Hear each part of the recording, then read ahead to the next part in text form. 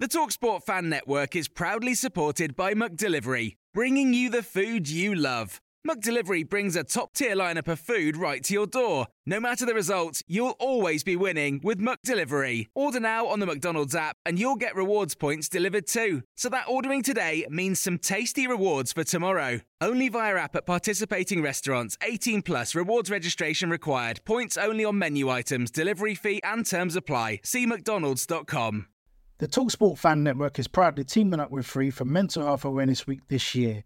As football fans, we often pride ourselves on knowing everything, from which substitution can turn the game around to the quickest route home to beat the crowds. However, when it comes to discussing feelings with our friends, we might not always feel as confident.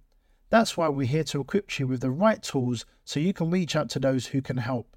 If your mates are struggling, let them know that the Samaritans are free to call on 116 123. That's 116 123. They are there to listen without judgment or pressure, 24/7, 365 days of the year. Let's all take a moment to talk more than football. This podcast is proud to be part of the TalkSport Fan Network. TalkSport. Powered by fans. Ravel. Vicious. Brilliant. Mule with it. Wood's got round the back. And Richie Wood has done it again. The magic man has come up with another trick. Well, here's a chance to seal it. It's done. It's Georgie Kelly. Rotherham United's pathway back to the championship is opening up. Good evening. Hello, everybody. Welcome back to New York Talk. This is the Rotherham United podcast following the most stressful team to watch in the entire history of football. Not a single thing is done easy by this damn club, but I suppose that's one of the reasons we love it. Late heartbreak to talk about, and then the survival picture as well. Happy days. Mick's back with us. How you doing, Mick? All good, mate. Thank you. You? Not bad, thank you very much. Danny's back with us. How you doing, Danny? Stressed, but it's not a Rotherham season if it don't end in stress, is it? Correct. Yeah. And Tom is back with us. How you doing, Tom? Yeah, I'm good. I'm going to bring the positivity back. That's what you've been missing. Positivity. It's what we all need. First of all, I want to give everybody a subscriber update because obviously when we get to 1,000, it will be Danny eating some strung or something like that, something Swedish fish. Can I just chip in that the buyers has been messages saying he's sorted the day out that we're doing it as well. So the writing is already on the wall for this. 12 more. Just 12 more needed. Oh, dear. So if you haven't subscribed, do subscribe and get all your friends and family. Create some fake email accounts if you want. I've created a few already. No, let's not. Let's do it legit. We need the starting 11 and Matt Taylor to subscribe and I'll do it. Yeah. So we go through the comments. Stephen Adams, it may not be the easy way we usually do it. Steve Brunner says, we're disappointed to lose in injury time, typical Rotherham. Stephen Adams has a dig at John before he even got it. At least John in Birmingham got his prediction right. Fancy losing to a team like Blackpool. Sorry, John. So that would have drive by that. Reece Kellick and Harvey Kelwick are with us. Matt Squire, Kim Haywood, a few more with us. Thank you all for being with us. Shelley IFC says, I know you don't promote betting on here, which we obviously don't, but did anyone see that we were 100-1 that Sky Bet were offering us to be relegated? 3 points off Shilly mistake. Yeah. Let's start with that, mate, because let's start with the positivity. Our odds have got higher to stay up. The bookies think we're even more safe after the weekend. And as Joy pointed out, we're not promoting betting as correct as we mentioned, but it's very rare you see a bookie that gets something so wrong. It does happen, but it's rare. Thoughts, because it still feel like we're not there, but the bookies and the percentages tell us we are almost there. No, we're not there. We're not there, are we? And Sky Bet are a tin pot outfit anyway, aren't they? They don't really. Well, they are. With the greatest respect, they are. So they don't really care because there's very few people going to be lumping money on Rotherham, little old Rotherham, for anything. It's pennies to them. So they've got their odds wrong. There's no doubt about it. There's plenty of value there, and if you wanted to to lump on it, it's well worth it. I don't think we will go down, but those odds are pretty good. Yeah, I mean, 3 points clear, Tom. The maths obviously get because everybody's playing each other. That's what makes it complicated. If nobody was playing each other, it would all be pretty simple because it's simply 3 points between everybody. The fact that Huddersfield have got Reading and Cardiff, and obviously Reading have got Huddersfield and Wigan, I think, makes everything a bit more complicated because they can't all take points. They can't all take 3 points off each other. Yeah. So basically what it means is that we're in a position with our goal difference. Let's just concentrate on Reading because that makes their life easy for me. They've got to pick up 4 points, at least 4 points from Reading, from Wigan at home, and Huddersfield away. That's assuming we don't pick up a single more point. That's a big ask for Reading. Let's boil it down sort of that way a little bit before we come on to the Bristol City game. Based on their season so far, 4 points is a big ask in their final two games. Yeah, it is. I mean, I don't know how they've been playing recently, but by their results, it seems like they've had an improvement since Paul Ince left. So maybe that was a catalyst for it. But no, yeah, you're right. You can't really look at our games and not look at everyone else's because, although we keep saying it's all these other teams, it's if we get 1 more point, I reckon it's even tougher for Reading to get a foothold on us. So you've just got to keep looking at the games that we've got. We've got a game in hand as well. 1 point from these next 3 games, and I think we're all right. I don't want to, hopefully, be eating these words at the end of the season, and I hope down to the end of I hope it doesn't go down to the last day because that is going to be absolutely nerve-wracking. But yeah, I think I know you're not. I know we're not previewing it tonight, but I think Cardiff is a must not lose rather than a must win, and I think every fan's got to look at it like that. If we get anything from the Cardiff game, we're virtually safe, and I think that's how we should look at it from now. And whatever else happens, you deal with it then. But I trying to be positive about it, but it's there. It's tough. Yeah, but the annoying thing is, Danny, that point was there. That point was with us. We had it in the back pocket. We were just about to walk out the door, and then the coat got hooked by Bristol City. Tough, isn't it? It's just, and I think we'll maybe go into detail in the game in a moment, but it was really harsh on us. I thought certainly the second half, I thought we'd done more than enough to come away from a point there. That was a real kick in the gut. Yeah, it was. I thought we were just about doing enough to snatch the game, if I'm being honest. I mean, we saw Georgie go down for what looked like a penalty to me anyway. But that wasn't given. But, there was the question of the referee, was it already given us one? Will he give us another one? And the answer was no. But we just had that little bit about us where it's like, hey, we could go on and get something from this game. But like you say, we had the hammer blow of that last-minute winner for Bristol in a game that I don't think we deserve to lose. I think based on the first half performance, arguably yes, but the second half we came out a different team, really took the game to Bristol, and deserved a point out of it. But games of football aren't won on deserved points; they're won on goals scored against the opposition. And Bristol found a way, didn't they? I mean, maybe it's us with the flair for the dramatics, hey, winning at Bristol is a bit too easy. I think we all need to raise the fans' collective blood pressure by 100 each and then go again into Thursday against Wigan and make it a must-win game because I've just done a quick league table myself. We're on the same number of games played, the same number of points, and it's just goal difference between us at the minute. So even a point may not be sufficient. So it's a must-win one for both teams, and should be fun. But anyway, we're to talk Bristol City just for now. Their pies are horrific, by the way. If we get Bristol City again next season, they're horrific. I don't know why. I expected theirs to be pretty good. I don't know why. I'm having Cornish pasty next time I go, even though they're not even in Cornwall. But anyway.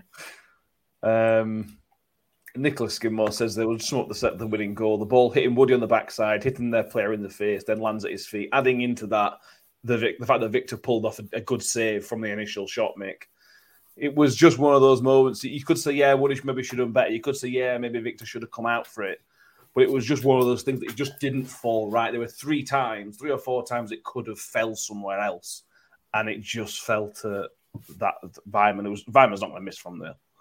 No, it's not. And I've seen people blaming Woody on Twitter, because, being face down at 6-yard box and hitting in our backside, on your backside is something you can do something about, isn't it?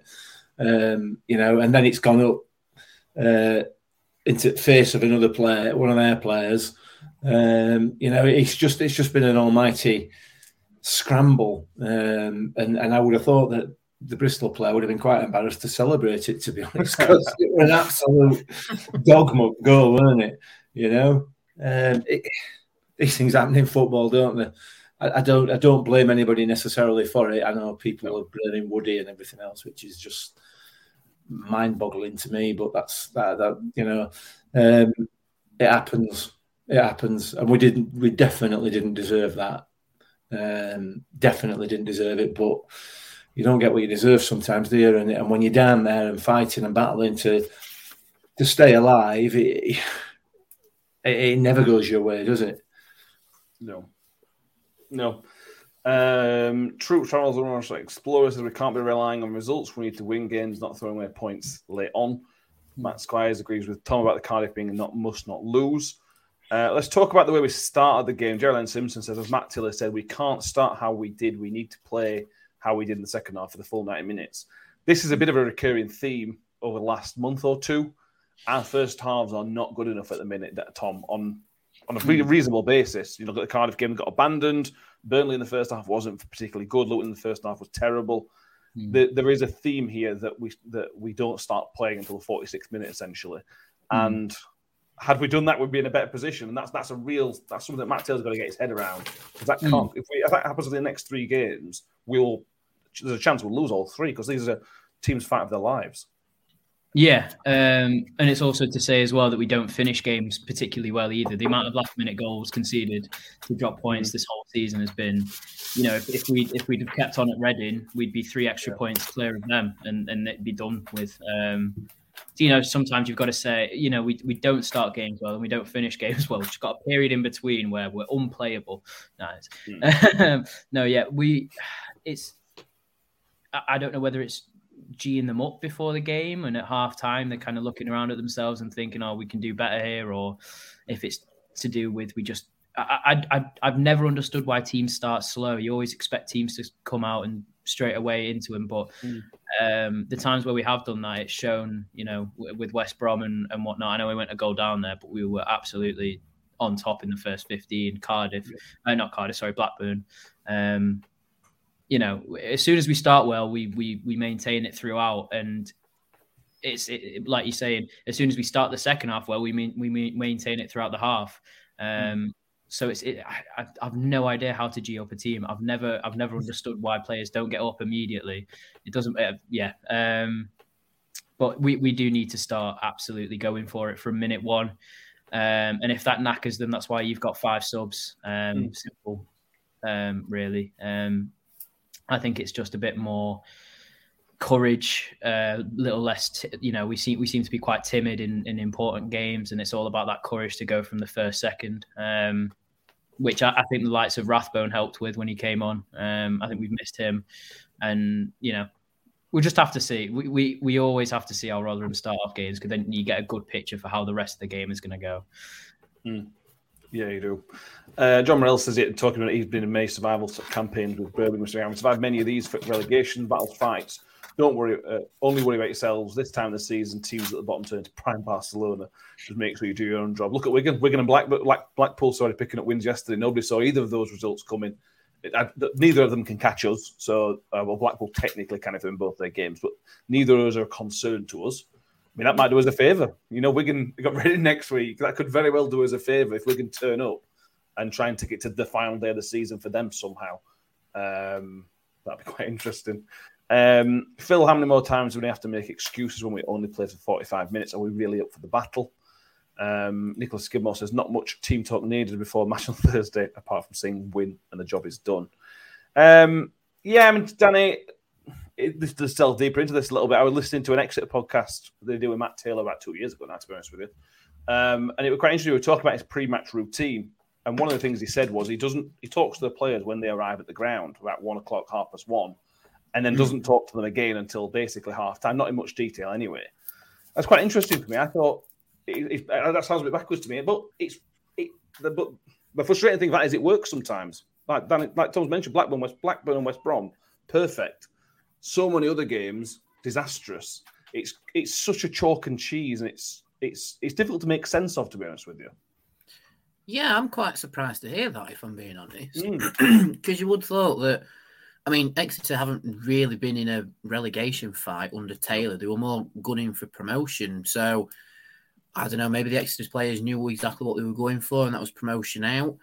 And it's a completely different kettle of fish when you're in a relegation fight. I mean, part of me says, yes, the players should know what they're fighting for.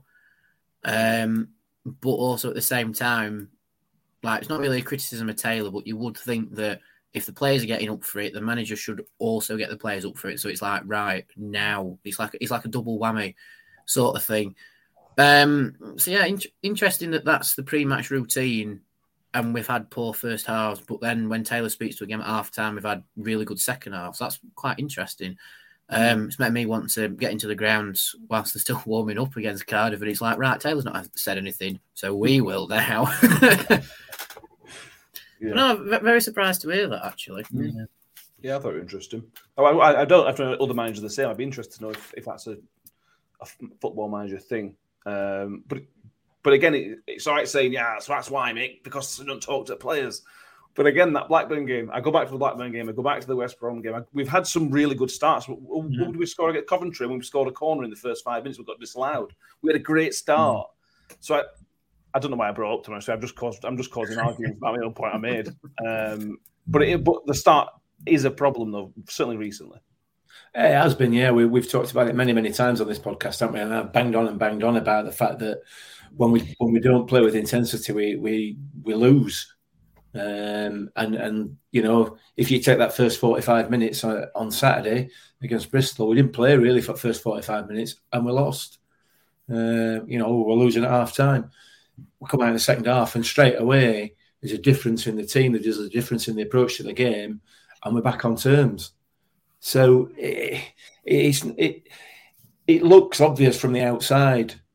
I don't really understand why it changes from game to game. It's really difficult to get your head around. And I mean, I don't know how much truth there is in what you said there about, or how much accuracy, there is in what you said there about the manager and when he speaks pre-match. Well, I mean, that to me, you know, the manager should be stood at the changing room door, punching him out the door, shouldn't he? You know, old school Neil Warnock type, you know, giving everyone a clip round here as he walk up.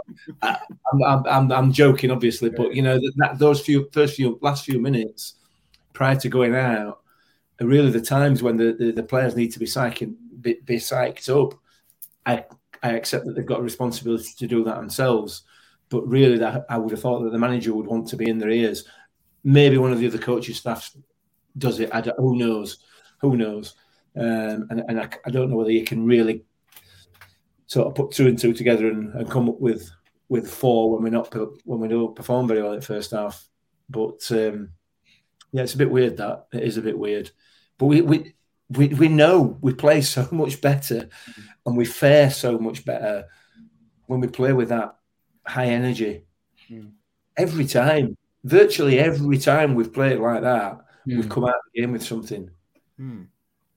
Well, I would say though, didn't Exeter get a rep for like scoring really late on in their promotion from League Two season? I would have to look up that. I swear they had a rep for like turning games around in a second half. I'll have to ask mate who's an Exeter fan. But I swear they got a rep for being really notorious for turning games around in second half, which a team like Exeter in League Two, you sort of understand it. But wheels in second half. I mean, it took us until April to get points from a losing position, but now we've done it. We nearly did it 3 times. it 3 times? No, 4 times. So it was Bristol was nearly the 4th time. So in a very short space. Yeah, because there was Swansea, and then there was West Brom, and then Burnley. Yeah, so very short space of time. So we're getting there. We're getting there. It's just, very interesting with Taylor. I mean, every manager's different, aren't they? I mean, we're used to previous manager. You could really picture him being in dressing room, getting everybody geared up and everything. And previous manager might have had cups of tea waiting for all players for all we know. But yeah, I mean, where's the comment gone? There was a comment about Taylor doesn't celebrate when the team scores. I think, from Troopers, I think that's Matt Taylor's whole ideology. He doesn't get wrapped up in that moment. He gets wrapped up in it when the game's done. Yeah, it's like he came over to the fans at Bristol and clapped the effort, because he knew we'd been undone right at the last minute. So he's a complicated machine, Matt Taylor, isn't he? He is, yeah. He is. And also, yesterday, one of the first times I saw this in game, that he was having to go at the players in the first half for not pressing, for not getting up. And that's I've never really seen that before. It does suggest, Tom, that this was more down to the players, that they weren't doing as essentially as they asked, because I've not seen him get at the players like that during the game on the touchline before. No, They mentioned the 3-game week. That maybe that's part of it as well. Too many changes. I don't know. Yeah, that's all that you can really suggest, is that, I mean, Hugo's ill. There's people carrying injuries. Expecting them to play as hard fought as they did against Burnley in that second half, and then do it again for 90 minutes a couple of days later. It's a tough ask, which is why he probably brought in the extra squad depth. It's just unfortunate that they've all got injured at various points, and we're low on numbers, because I think he'd love to have changed the team around more than he has been able to. So in that regard, you can kind of view it as, if we had a bigger squad, would we change a bit more, and would we go at teams a bit more? And then, like you're saying, if he's telling the players, you've got to get up, you've got to press higher, you've got to press harder, and then they come out in the second half and do that, is it because the plan's changed halfway through the first half? Is it because the players aren't actually responding to the tactics? There's several factors down to it, but as Mick said, every single time we put on a hard, high press, we get after them on the front foot, we always come out with a result, whether it's a win, a draw, or a huge effort from every single player. We always come out afterwards feeling like we're justified with what we've got. Whereas recently, a lot of games you can view, and we've just started poorly. We've not pressed, we've not hassled, and then we come out at the end of it and think, well, maybe this is our just rewards, and it's unfortunate. But it could be down to numerous factors. It could be down to tactic change. It could be down to personnel. It could be down to individuals not as fit as they appear to be, kind of aspects, So yeah, but this Thursday, it's all more or less all or nothing. I know I said it's a not lose. You're talking open your own head, aren't you now? Yeah, because the more I think about it, the more I think if it's a draw, it's still borderline. So if they just absolutely put everything out on that pitch on Thursday and they get their reward, the scenes afterwards are going to be completely justified. And that's all that should be running through their heads from this second to that second. Is imagine the feeling when they do win and when they do stay up. That will be unlike any feeling that any of them have felt in their careers potentially, and that should just be absolutely flowing through all of them, especially Taylor. And Taylor should be the first person to state that to them. Yeah. Let's go back to the start, Danny. We have the miraculous recovery of Victor Johansson to mention. To be honest with you, Matt Taylor suggested that he wouldn't be fit. We all sort of thought, it's Victor. If he's only 50% fit, Victor's going to play, and Victor played, and he did a good job, Danny. He's not really, his performance isn't worth mentioning. It's sort of his fact he played is the part that's worth mentioning. He had a good game without being spectacular. Yeah, well, that's just Victor. To be fair, I mean, not to excuse the goals we conceded or anything, but I do think their first goal came from our lack of press, which we've just mentioned Taylor was going apoplectic at him about. And then the second goal, it's pinball, could go anywhere. So again, it's not like Victor's made a complete hash of something. But I was honestly very surprised to see him starting. I thought he might be on the bench as a bit of a, we'll go again Thursday, see how you are in that space of time. But I was very surprised to see it. It's great that he's back, don't get me wrong, and that his shoulder has recovered at least to a playable level in such a short space of time. And yeah, Victor was just steady. He was as steady as a goalkeeper could be, where the defence didn't press properly, and then the winning goal was a pinball thing. Other than that, he pulled off some clever saves, I think. Yeah, he did.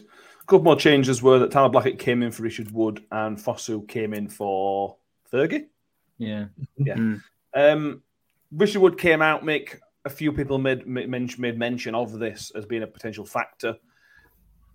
My counter would be, yes, I would have started Richard Wood, but he's not played him forever, and he's played half an hour on last Saturday, nearly 90 minutes on Tuesday. To ask him to play another 90 minutes on Saturday is probably a bit too much of an ask. But Richard Wood would have been great having that starting lineup. It would. I don't know if it made any difference to that first goal.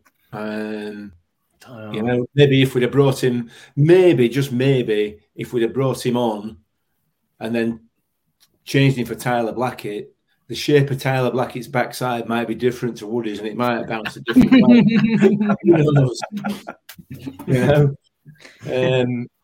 But yeah, I get. Listen. I've got a lot of love for Richard Wood, as has every single Rotherham United supporter. But I think that was possibly a step too far, expecting him to play another 90 minutes. Given that, as you've just said there, he's not played all season, so I don't see the justification or any criticism for making that change. To be honest, and I don't think it impacted the game. So it is what it is, really. Yeah. To be fair, Tom, in terms of the first goal, it was a really good goal. The cross was brilliant, and the header was absolutely brilliant. Victor had absolutely no chance.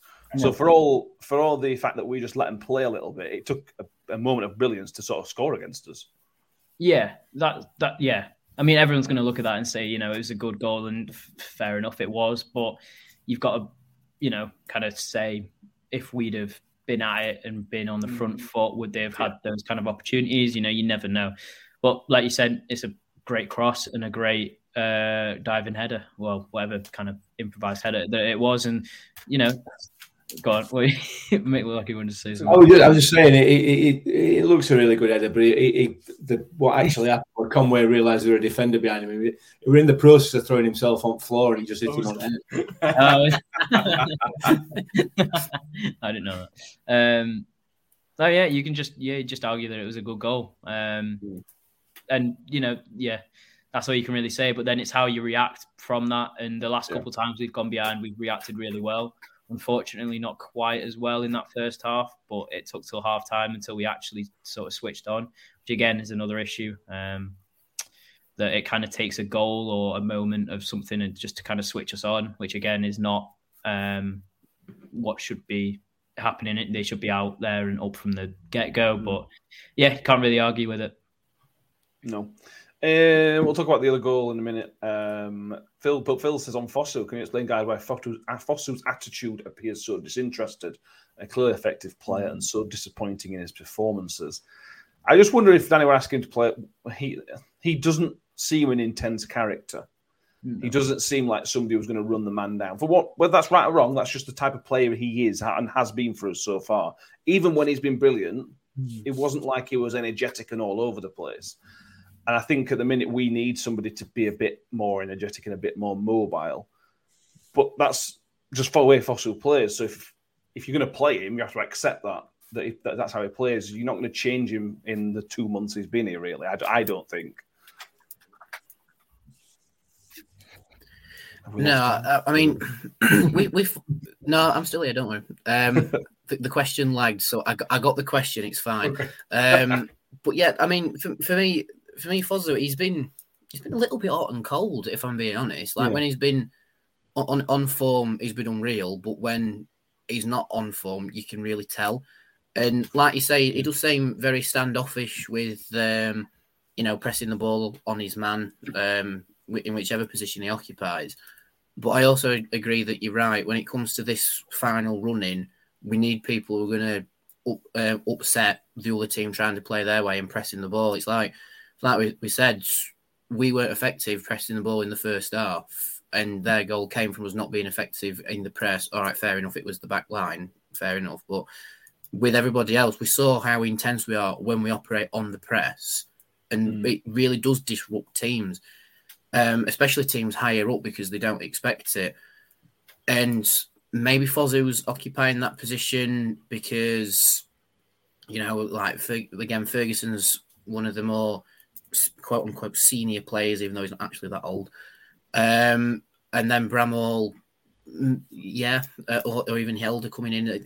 There's a lot of factors to weigh up, but I think with the running we've got, personally, I'd take Fosu out and have the high pressing sort of players in, like your Rathbones, your Fergies and stuff like that. Maybe that's the plan for Thursday. Who knows?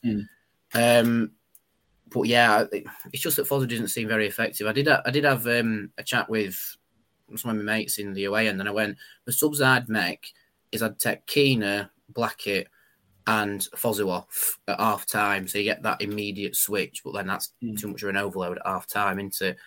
I was very surprised that Blackett went off first, if I'm being honest. Yeah, I was surprised. But anyway, it's just very hot and cold, Fosu, which at this point in the season you don't need, if I'm being honest. Yeah. John Morrell rightly points out Foster's always been a bit of a flair player. He doesn't really have that work ethic off the ball, and one of the reasons they made it at Brentford. That were fine, against Sunderland. When the games are a bit less intense, there's less riding on them. I think you can get away with that. Not sure this is the time of the season that it works. And Donna's spotted swimming school. Many people are going to shoot. Foster seems allergic to shooting, certainly from outside the area. When he finds it looks to find himself in really, really good positions, like on the edge of the area, on a really good angle, and he just sort of refuses to shoot sometimes, which is a little bit confusing. I think sometimes we look almost scared to lose possession as well. I mean, you would have thought that Fosu got his first goal in 2 years. You'd have thought that would give him a bit more confidence. Just go on, just have a crack. And we've come back to that point again where we were saying just before the West Brom game, we need to have a crack at goal more. And it seems like we've got to that point again. If you've got your send into space and the opening appears, no matter which position you are, we're at a point in the season where it's like have a go, what could happen? Yeah. We seem to hold the ball a little bit too much on the edge of Bristol's 18-yard box, and then we lost possession anyway, or the scoring chance went away.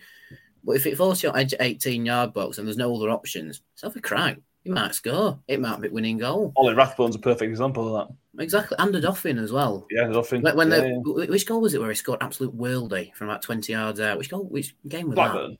Yeah. If you get opportunity, granted it's more likely to be the players who don't shoot very often. For example, a Doffin. He's had a crack and he scored, and that set us well in a way one of our stronger starts. It makes you think against Bristol when we were down opposite end to away end. If that opportunity broke, because I think there was one where it opened up perfectly for Keener and he didn't shoot. Yeah. If he'd have shot, like it's ifs and maybes, I get that. But if he'd have shot and it went in, that's our strong first half. But that didn't happen. And then Bristol built, and then they were 1-0 up just after 15 minutes. So my message to the players, granted none of them we're watching, you might be, nearly affected. Subscribe if you are. Just have a pop. When we play Cardiff, if the opportunity breaks to you early on, have a pop, because it puts Cardiff on the back foot and it puts you in a good mindset to carry on. Yeah. Shelley, I think rightly points out, see, that's where we miss Rathbone and Wiles. They both shoot when they have the chance. Yeah, they certainly do. Picture the scene. All of your mates around, you've got your McNugget share boxes ready to go. Partner this with your team playing champagne football. Perfect. Order McDelivery now on the McDonald's app. There's nothing quite like a McDelivery. At participating restaurants, 18 plus, serving times, delivery fee and terms apply. See mcdonalds.com. The TalkSport Fan Network is proudly teaming up with 3 for Mental Health Awareness Week this year. Beyond the pitch, beyond the results, we're here to connect fans, getting them to embrace the highs and lows of supporting your club, because we're not just fans, we're a team. With 2 in 3 football fans having struggled with their mental health, we understand that life off the pitch can present its own challenges. That's why we're committed to ensuring you have the tools to stay connected with your friends and fellow supporters. Take a moment to connect with your mates. A simple text or an open conversation can make a world of difference. And if they don't respond right away, don't hesitate to follow up. Let's all take a moment to talk more than football. Let's talk about our goal, Mick. This is interesting because we won a penalty. Josh Smith, who was the referee, gave us a penalty. I don't think it's a penalty, to be honest with you. And we'll talk about the other incident with Georgie in a minute. But I don't think this is a penalty. I think the referee. I think referee's been completely suckered in by Hugill, who's won it. I think. It's worth talking about all three penalty incidents all in one go, isn't it? Because there were three penalty incidents as well. There were three penalty incidents within the game, and the referee got one of them right, and that was the Bristol one. Yeah. Which was a clear dive. It was a clear dive. So he got that bang on right, absolutely. The one he gave us is not a penalty. It's not a penalty. Hugill's gone down so easily, it's ridiculous. And there's an argument that even if... it just weren't a penalty. And I suspect the referee probably recognised that after he'd given it very quickly. Very quickly. And as a consequence, the clear penalty on Georgie Kelly wasn't given. Yeah. So it is what it is. It's a difficult job for a minute, and to be fair, a lot of credit goes to him for not buckling and giving that Bristol one, because he could quite easily have given that. So yeah, it weren't a penalty, but again, you've got to check it, haven't you? You've got to check that one. You've got to, yeah. So yeah, we were lucky. We were lucky there. But I suspect had we not got it, we would have got one anyway. Yeah, I think he'd have given that. Yeah, two ref decisions, Mike Miller. Two ref decisions by the referee got them the wrong way round. Yeah. Hugill dove and George was barred off the ball. Football, the saying is in football, it evens itself out. It evened itself out within about 15 minutes, which I've never seen so quickly. No. There were another interesting bit with the referee which I couldn't get my head around. He gave a free kick for their player interfering with Victor kicking the ball. He didn't book him. Didn't book him. Yeah. It's a booking, surely. I thought it's a booking. Yeah, when you interrupt their kick, I thought it was a booking. Yeah.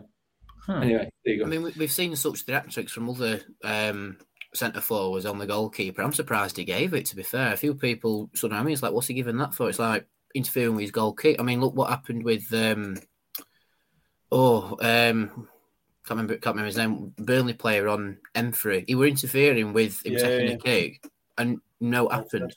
But then that's the first time I've seen one of them given that I can remember. Anyway, he didn't need to give it. The kick was fine. He didn't actually need to give the free kick. It was odd, really odd. Yeah, I think it might be because he actually raised his leg to properly interfere with it. Which again, that you can't do that. But I thought they were a booking as well because it's interfering with a dead ball situation. Isn't it? Yeah, maybe it's only a booking if you touch it and if you get physically in the way of it. Maybe, yeah. Don't know. It's a risk on now, isn't it? The consensus in the comments is that it wasn't a penalty, the one that was given, but the one that was not given was a penalty. Yeah. I think everybody's right. Mick Miller says, yeah, you're right, Mick. There should have been a caution, unsportsmanlike behaviour. It's always been a caution. Whenever I've seen it, it's always been a yellow. So Again, I don't want to dig out the referee. I just thought I thought in general he had a poor game referee. It was really dismissive of the players. When players wanted to talk to him, it was always push. I didn't really like that, but they shouldn't be going to him, I suppose. It's unusual for that lad who gave away the free kick to be unsportsmanlike, isn't it? You know, you never think it, would you? Yeah. Which was the situation where he pulled it up and one of their players properly lost his head at the referee and got booked for it. When he stormed up to it with Vyman, who scored goal. But yeah, something happened and he proper went up to the referee and got booked for having a paddy at him. And it's like, I didn't know quite what it was. I think he gave a foul, didn't he? I think the referee gave a foul because he thought Vyman fouled Rathbone. I think he was saying that Rathbone pulled him down. I think. Right. Having not watched it back. But yeah. Tom, penalty incidents. You same as Mick. He got one right, two wrong way round. Yeah, absolutely. And does that quite justify it? I don't know. Two wrongs made a right, maybe. Yeah, but it's always that case of it's consistent, but it's being consistently poor. So I don't know. I mean, upon first, seeing it and being like, well, fair, we got a penalty that wasn't, and then we didn't get a penalty that was. You kind of think, on the balance of things, yeah, but if this game was 2 months ago and that happened, you'd be fair enough. But it's it's one of the last 5 games of the season. You've got 4 games left. Every decision matters. If that goes in, then and it's 2-1 to us, and then we're, it's either 2-2 or we win the game, and then it's virtually so. So then looking back at it, you think, yeah, he made an error making the wrong decision with the Hugill penalty. Fair enough. But then do you make another separate bad decision to make up for that other bad decision? I don't know. Personally, at the time, I thought, yeah, fair enough. But looking at it now, is that not a kind of lax of, kind of morals? I don't know. I don't know. It's like, how clear a penalty did it need to have been clear, it would for him to give it? Like an absolute, yeah, that's what I mean. It's like we say with Georgia. We say it was barged off the ball, but it was barged off the ball whilst their play was mid-slide tackle. Yeah.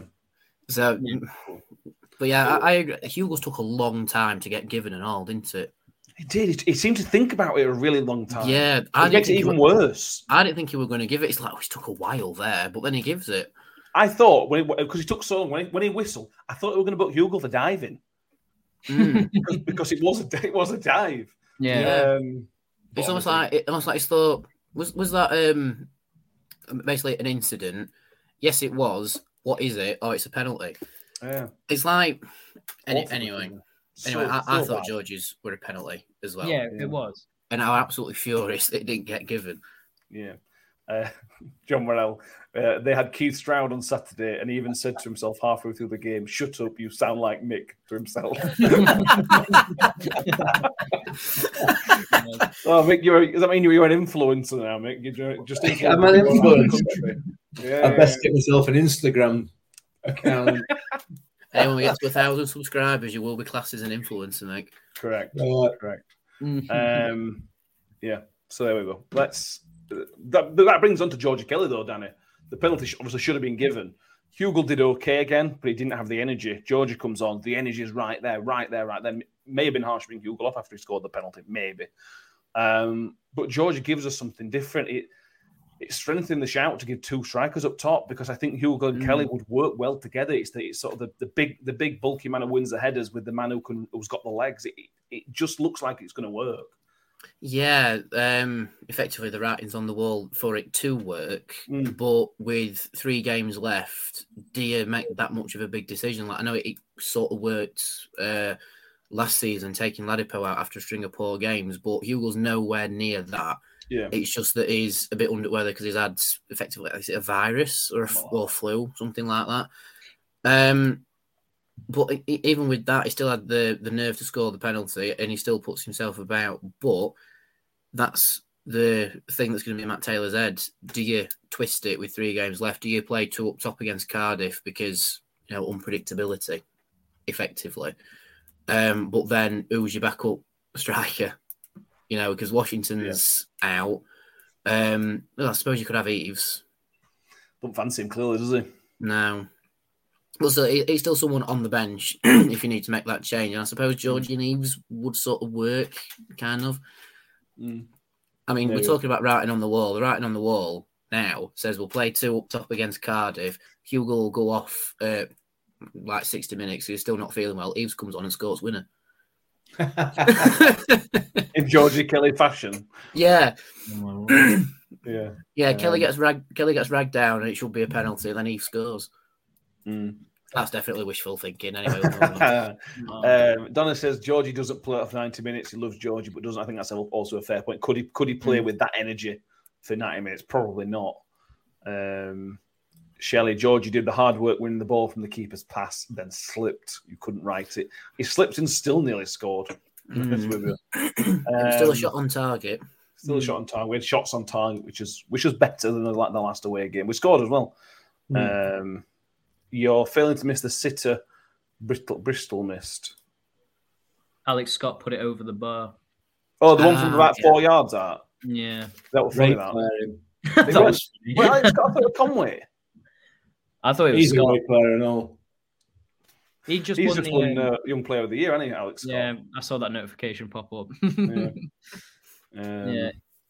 By the way, we are recording while the EFL Awards on. If the team of the season gets announced while we're recording, we'll talk about it. There's a chance Victor will win goalkeeper. Who knows with EFL? It could be Vincent Company for all I know.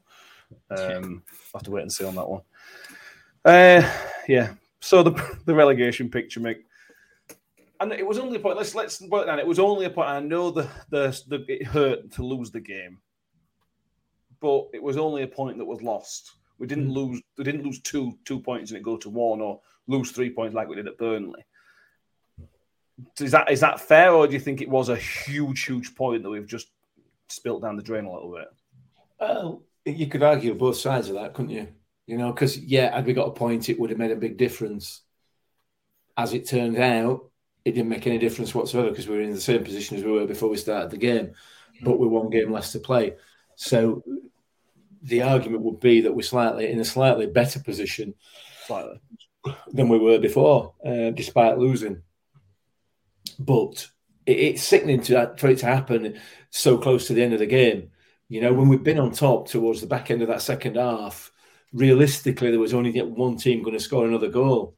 You would have argued because of the way that the momentum in the game had shifted. So I don't know. It doesn't make a massive difference to the relegation picture.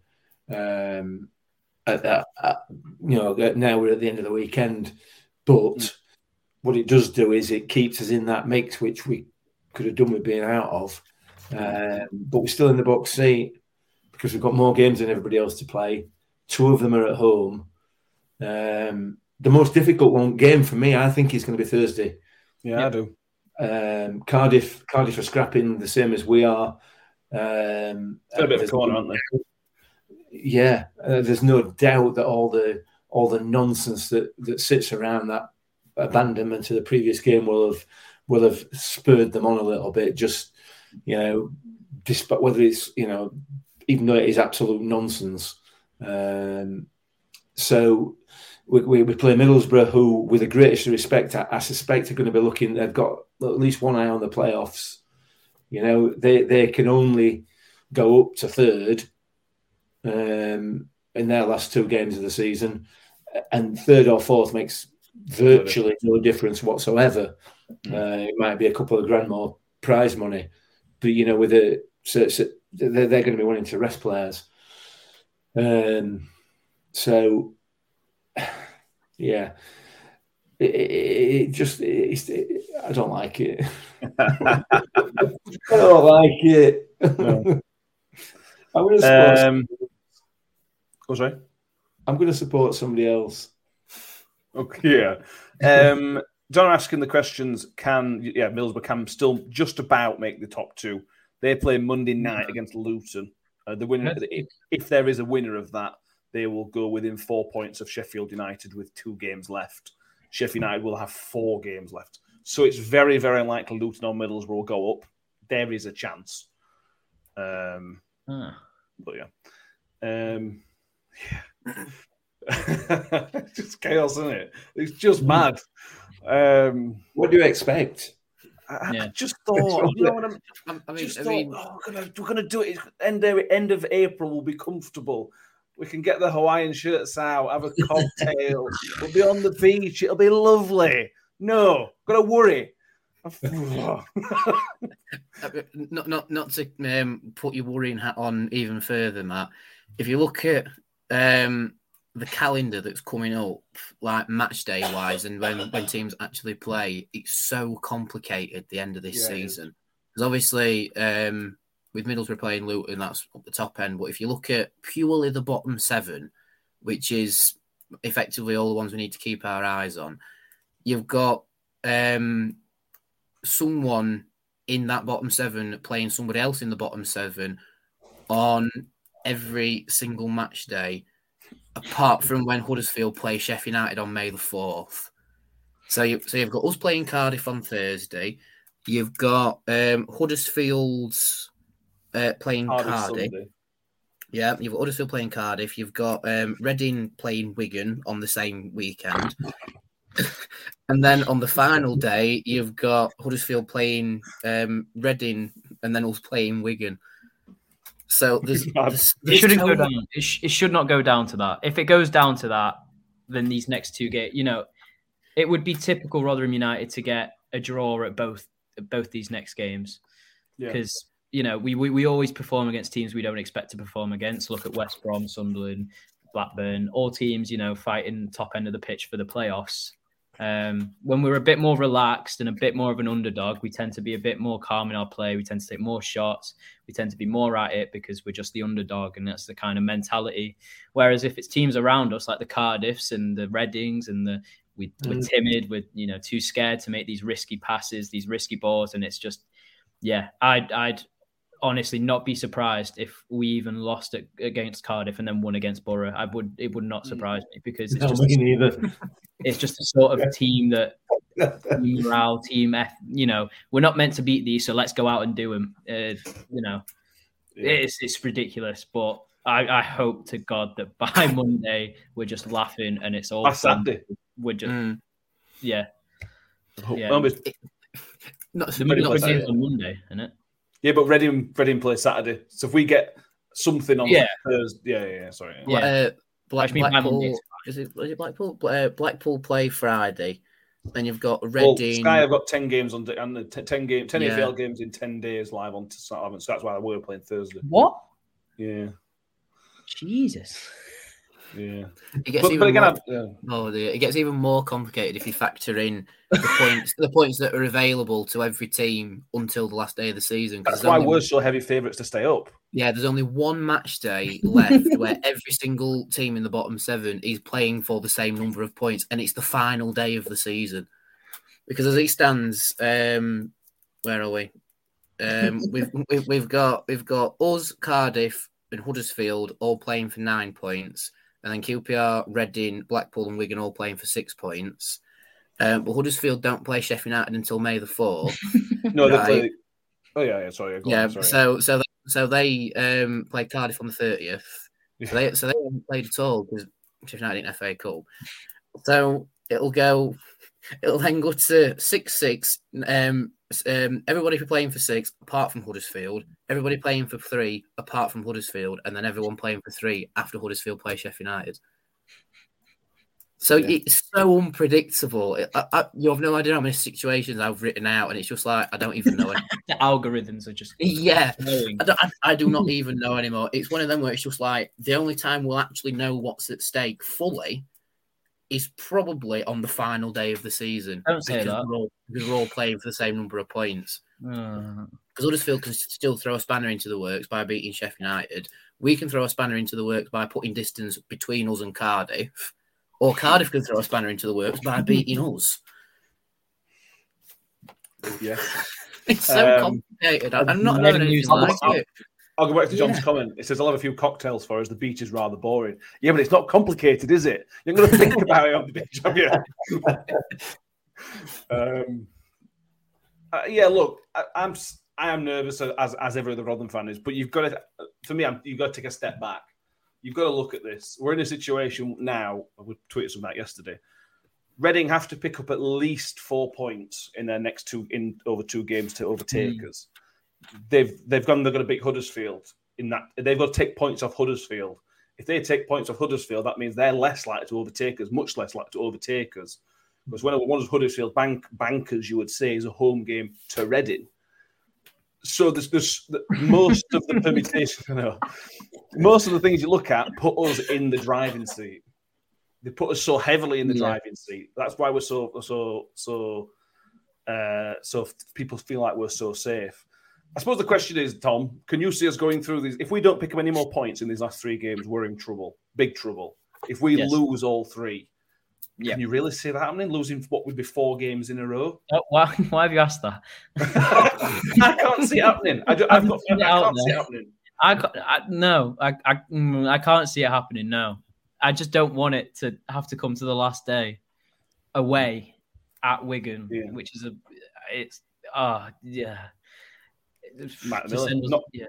not complicated. Reading lose one of their next 2 games, it's over. Exactly. Yeah. And that's without us picking anything up. Yeah. Oh, yeah. Oh, I've not even thought about it like that. I've just been focusing completely on us. Yeah, no, absolutely. If they lose on Saturday, then we're fine, right? Because the goal difference, our goal difference would be 10 better, 9 or 10 better. Yeah. So if they, okay. Mathematically, no, but probability is like 98% safe or something like that. Wouldn't it be crazy? Yeah. So theoretically, it does kind of come down to Reading as well, which is a bit harsh considering their point deduction, but we take anything. Yeah. So hopefully, if Reading just lose, it'd do everyone a favour. I could see losing to Wigan. Wigan have been great in the last couple of weeks. They have, which is why I don't want it to go to the last day of the season because that way it's a lot more. Yeah, hypothetically, we don't pick up any more points, and you've still got Reading to at least win 1, if not 2, and then draw the. So it's a lot of odds. I think I know Danny's gone to some extent to look at every single team below us that could get that. But I think if we look about it theoretically, we should just look at Reading. We should just focus on Reading because it makes it a lot easier. Yeah. I'm thinking about blocking John Morrell. He's put you watch Reading will win 5-0 to complicate. Please, let's not go there. When else has there been a really dodgy result involving Wigan in the Championship involving a relegation battle? I wonder, that's never happened before, has it? Danny, where do you? And we've talked about the permutations. We've talked about what could happen, what might happen. How do you feel about it? It's taking a step back, trying to take your Rotherham United cap off for a minute. Pretend you're a Birmingham fan. Pretend you're John Morrell for a minute. How do you see the relegation battles settling up? Because we know how difficult it can be, but surely from the outside, we're in the box seat, other than QPR and Cardiff in the box seats for safety. I would say, from an outside perspective, over the previous match day, I'd say QPR did extremely well to get a result against Burnley. That's the surprise result of the weekend. But of the season, probably, yeah. Ainsworth Ball at its finest, like 20%. They were one of their midfielders that didn't complete a single pass, weren't they? Yep. 60 minutes with no passes. I'm surprised Ball lasted that. Anyway, excuse me. From an outside perspective, looking at the table as it stands right now, it's still more or less anyone's game, apart from maybe Wigan and Blackpool, because if they mess up effectively any of their next 2 games, I mean, if they'd have lost one of their games at the weekend, it would have confirmed relegation anyway. So they are on the tightest of tight ropes at the minute. Reading is still on a fairly tight rope because, like we've just said, if they probably lose one of their next 2, it's all but confirmed, barring goal difference. Huddersfield are effectively going to do something because it's Neil Warnock. I think it was John Morrell that put Warnock's basically going to beat Sheffield United, so it's like, right, okay. And then Rotherham v Cardiff is just the spice that's in there, isn't it? So for me, it's one of the tightest relegation scraps because they're all playing each other, and that's why I think it's so entertaining. But as a Rotherham fan, it's bloody stressful. Yeah. Hey, Reading are 11 games without a win. They are horrific. They are in horrific form. Huddersfield are in mixed form. They've picked up under Warnock, but they haven't picked up enough to sort of say, they're going to win 7 points, 4 points from the last 2 games. They're still well in the fight. To be honest with you, Mick Cardiff for the team who I think are going to sail away from it relatively comfortably. The pickup in their form recently has been pretty good after the South Wales derby. I think the South Wales derby's really kicked them up the backside, to be honest with you.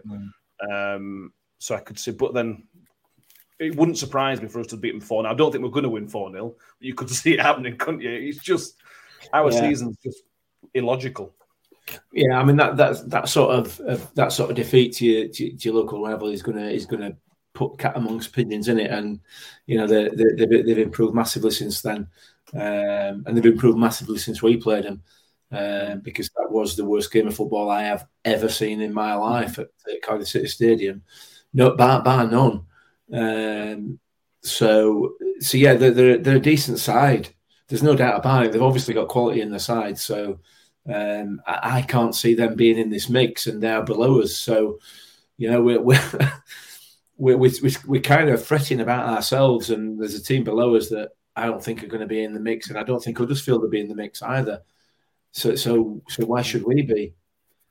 I understand why we're worrying about it because of what's happened previously. We've got enough in this squad to keep us out of the mix on that last day, and I hope that we're able to just seal it in the next two games. We've got 2 games at home. Surely we can get 2 points out of that, if at least. I hope it's great as well. Yeah, so we'll have to wait and see, but it's always interesting back end of the season, isn't it? And we always seem to be in the interesting part of it. Yeah, interesting being the word. Yeah. Interesting, stressful, unnecessary. All those words. Matt Miller says, Cardiff did miss a penalty yesterday as well, which obviously would have put them, maybe not mathematically safe, but on the verge. John Rell responds to Mike saying Blackpool won't do it. They were pure pony yesterday, says, against Birmingham. Chris Page says it's Rotherham United. It's Cardiff, Borough, Wigan. We could easily bomb in all 3. Yeah, we could. We could also take 9 points out of it. Yeah. Genuinely, it could literally go either way. Yeah, and that's why I don't think. That's why I think we'll be fine, because could you see taking your hat off? I can't see Reading picking up 6 points. Look, based on their season, I can't see Huddersfield picking up 9 points, or I could maybe see 4. We are unlikely to do. All 3 of those teams are beatable for us, especially being at home. 2 of them. That's why I think we'll pick up at least 3 or 4 points from that set of fixtures. I've still got the faith in this team. I've got same nerves as everybody else, but I still got the faith that this team will stay up before the Wigan game. If it goes to the Wigan game, all bets are off, aren't they? Yeah. I just doubt a Dauphin don't score in 96th minute and lose again. John Morell said, I see Reading getting 4 points, no idea what that does to us. Well, that depends on what Huddersfield do. Yeah. If they get 4 points and Huddersfield don't win either of their other games, that's perfect, because Huddersfield can't overtake us. So if John sees Reading get 4 points, we need at least 1. Depending on Huddersfield. Depending on Huddersfield, yeah. Well, even then, if Reading get 4 points from their final 2, that puts them on 47. So we need 1 point from our final 3 just to keep us up on goal difference, which is the most stressful end to a season. But that would mean that Huddersfield can only get a maximum of 7. One of them being Cardiff away. Yeah. And the other one being Sheffield United. Oh, my God, it's already. Sheffield United could be confirmed promotion. I forget everyone's no answers. So, if Mike's mixed fight, if anyone was coming to this podcast looking for a bit of looking for an answer, you have got the wrong place. I've got an aim maths at school as well. I should be good at this, but it's so complicated. Look, we'll know more Thursday. Win, and we are all but safe. Do not lose. Do not lose. That's it. That's it. Yeah.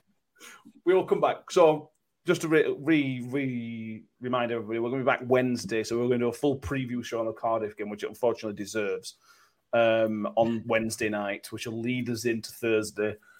I'm not sure that's a good idea, to be honest, for the nerves, for us to build up a bit more. It might gear everyone up for it a bit more, to be fair. Neil Liversidge correctly says, Danny, remember to set your Sky to record on Thursday. It's already set, don't worry. Good.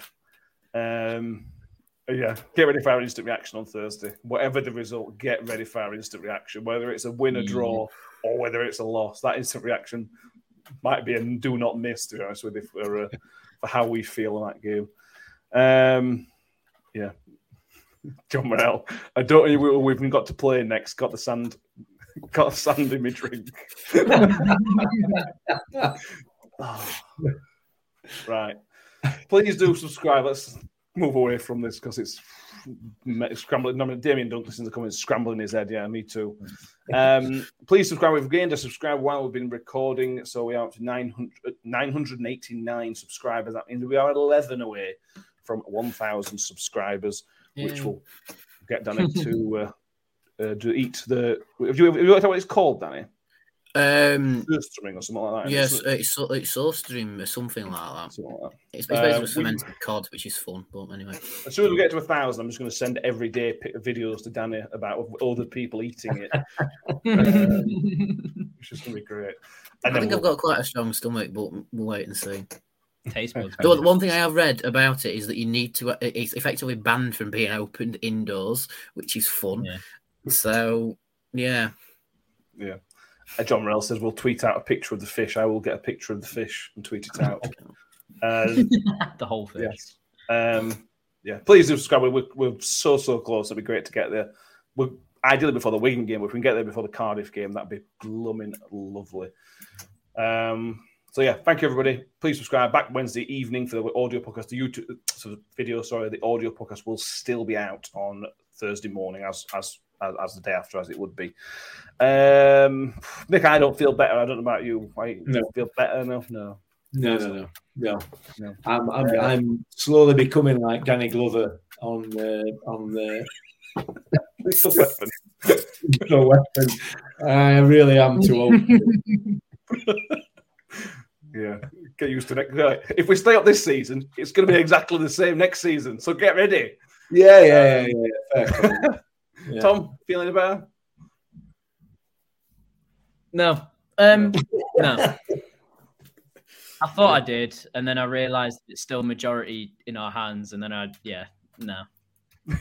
So, Danny, the positivity I wanted to bring is it's still there. Come on, do not lose. That's it. Yeah. Do not lose. Danny, I've just cracked a beer open. That tells you all you need to know. I'm stressed. We'll take a leaf out of Joy's book from last week. We want positive thoughts and positive energy, and it didn't work on Saturday. But let's wait and see. One final thing before we go. Is it going to make me feel better? Yes, Victor coming up for a corner. Absolutely, for a corner in dying seconds. I absolutely love that. Victor's going to get a goal before end of season. Telling you. I hope he doesn't. That means it's stressful. He doesn't have to. Yeah, I hope he doesn't have to come up for another corner. I was hoping he was going to do what that Coventry keeper did and catch it and throw it in back at net, but no, that's good. We'll also tweet some. If Victor wins player of the goalkeeper of the season, we'll tweet that out.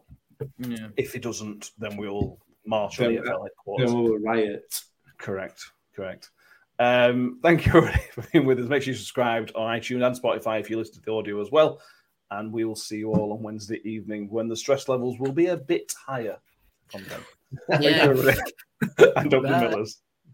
Ravel, ambitious, brilliant. Mule with it. Wood's got around the back, and Richie Wood has done it again. The magic man has come up with another trick. Well, here's a chance to seal it. It's done. It's Georgie Kelly. Rotherham United's pathway back to the championship is opening up.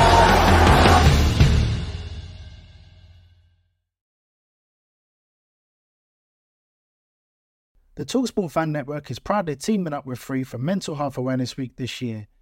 We understand that the journey as a supporter isn't always smooth sailing, but rest assured you're not alone. There's a vast network of fellow fans who share your passion and may be experiencing similar challenges.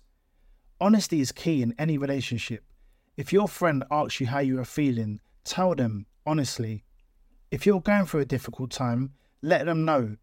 Opening up about how you are feeling can really make a difference. After all, they are your mates for a reason.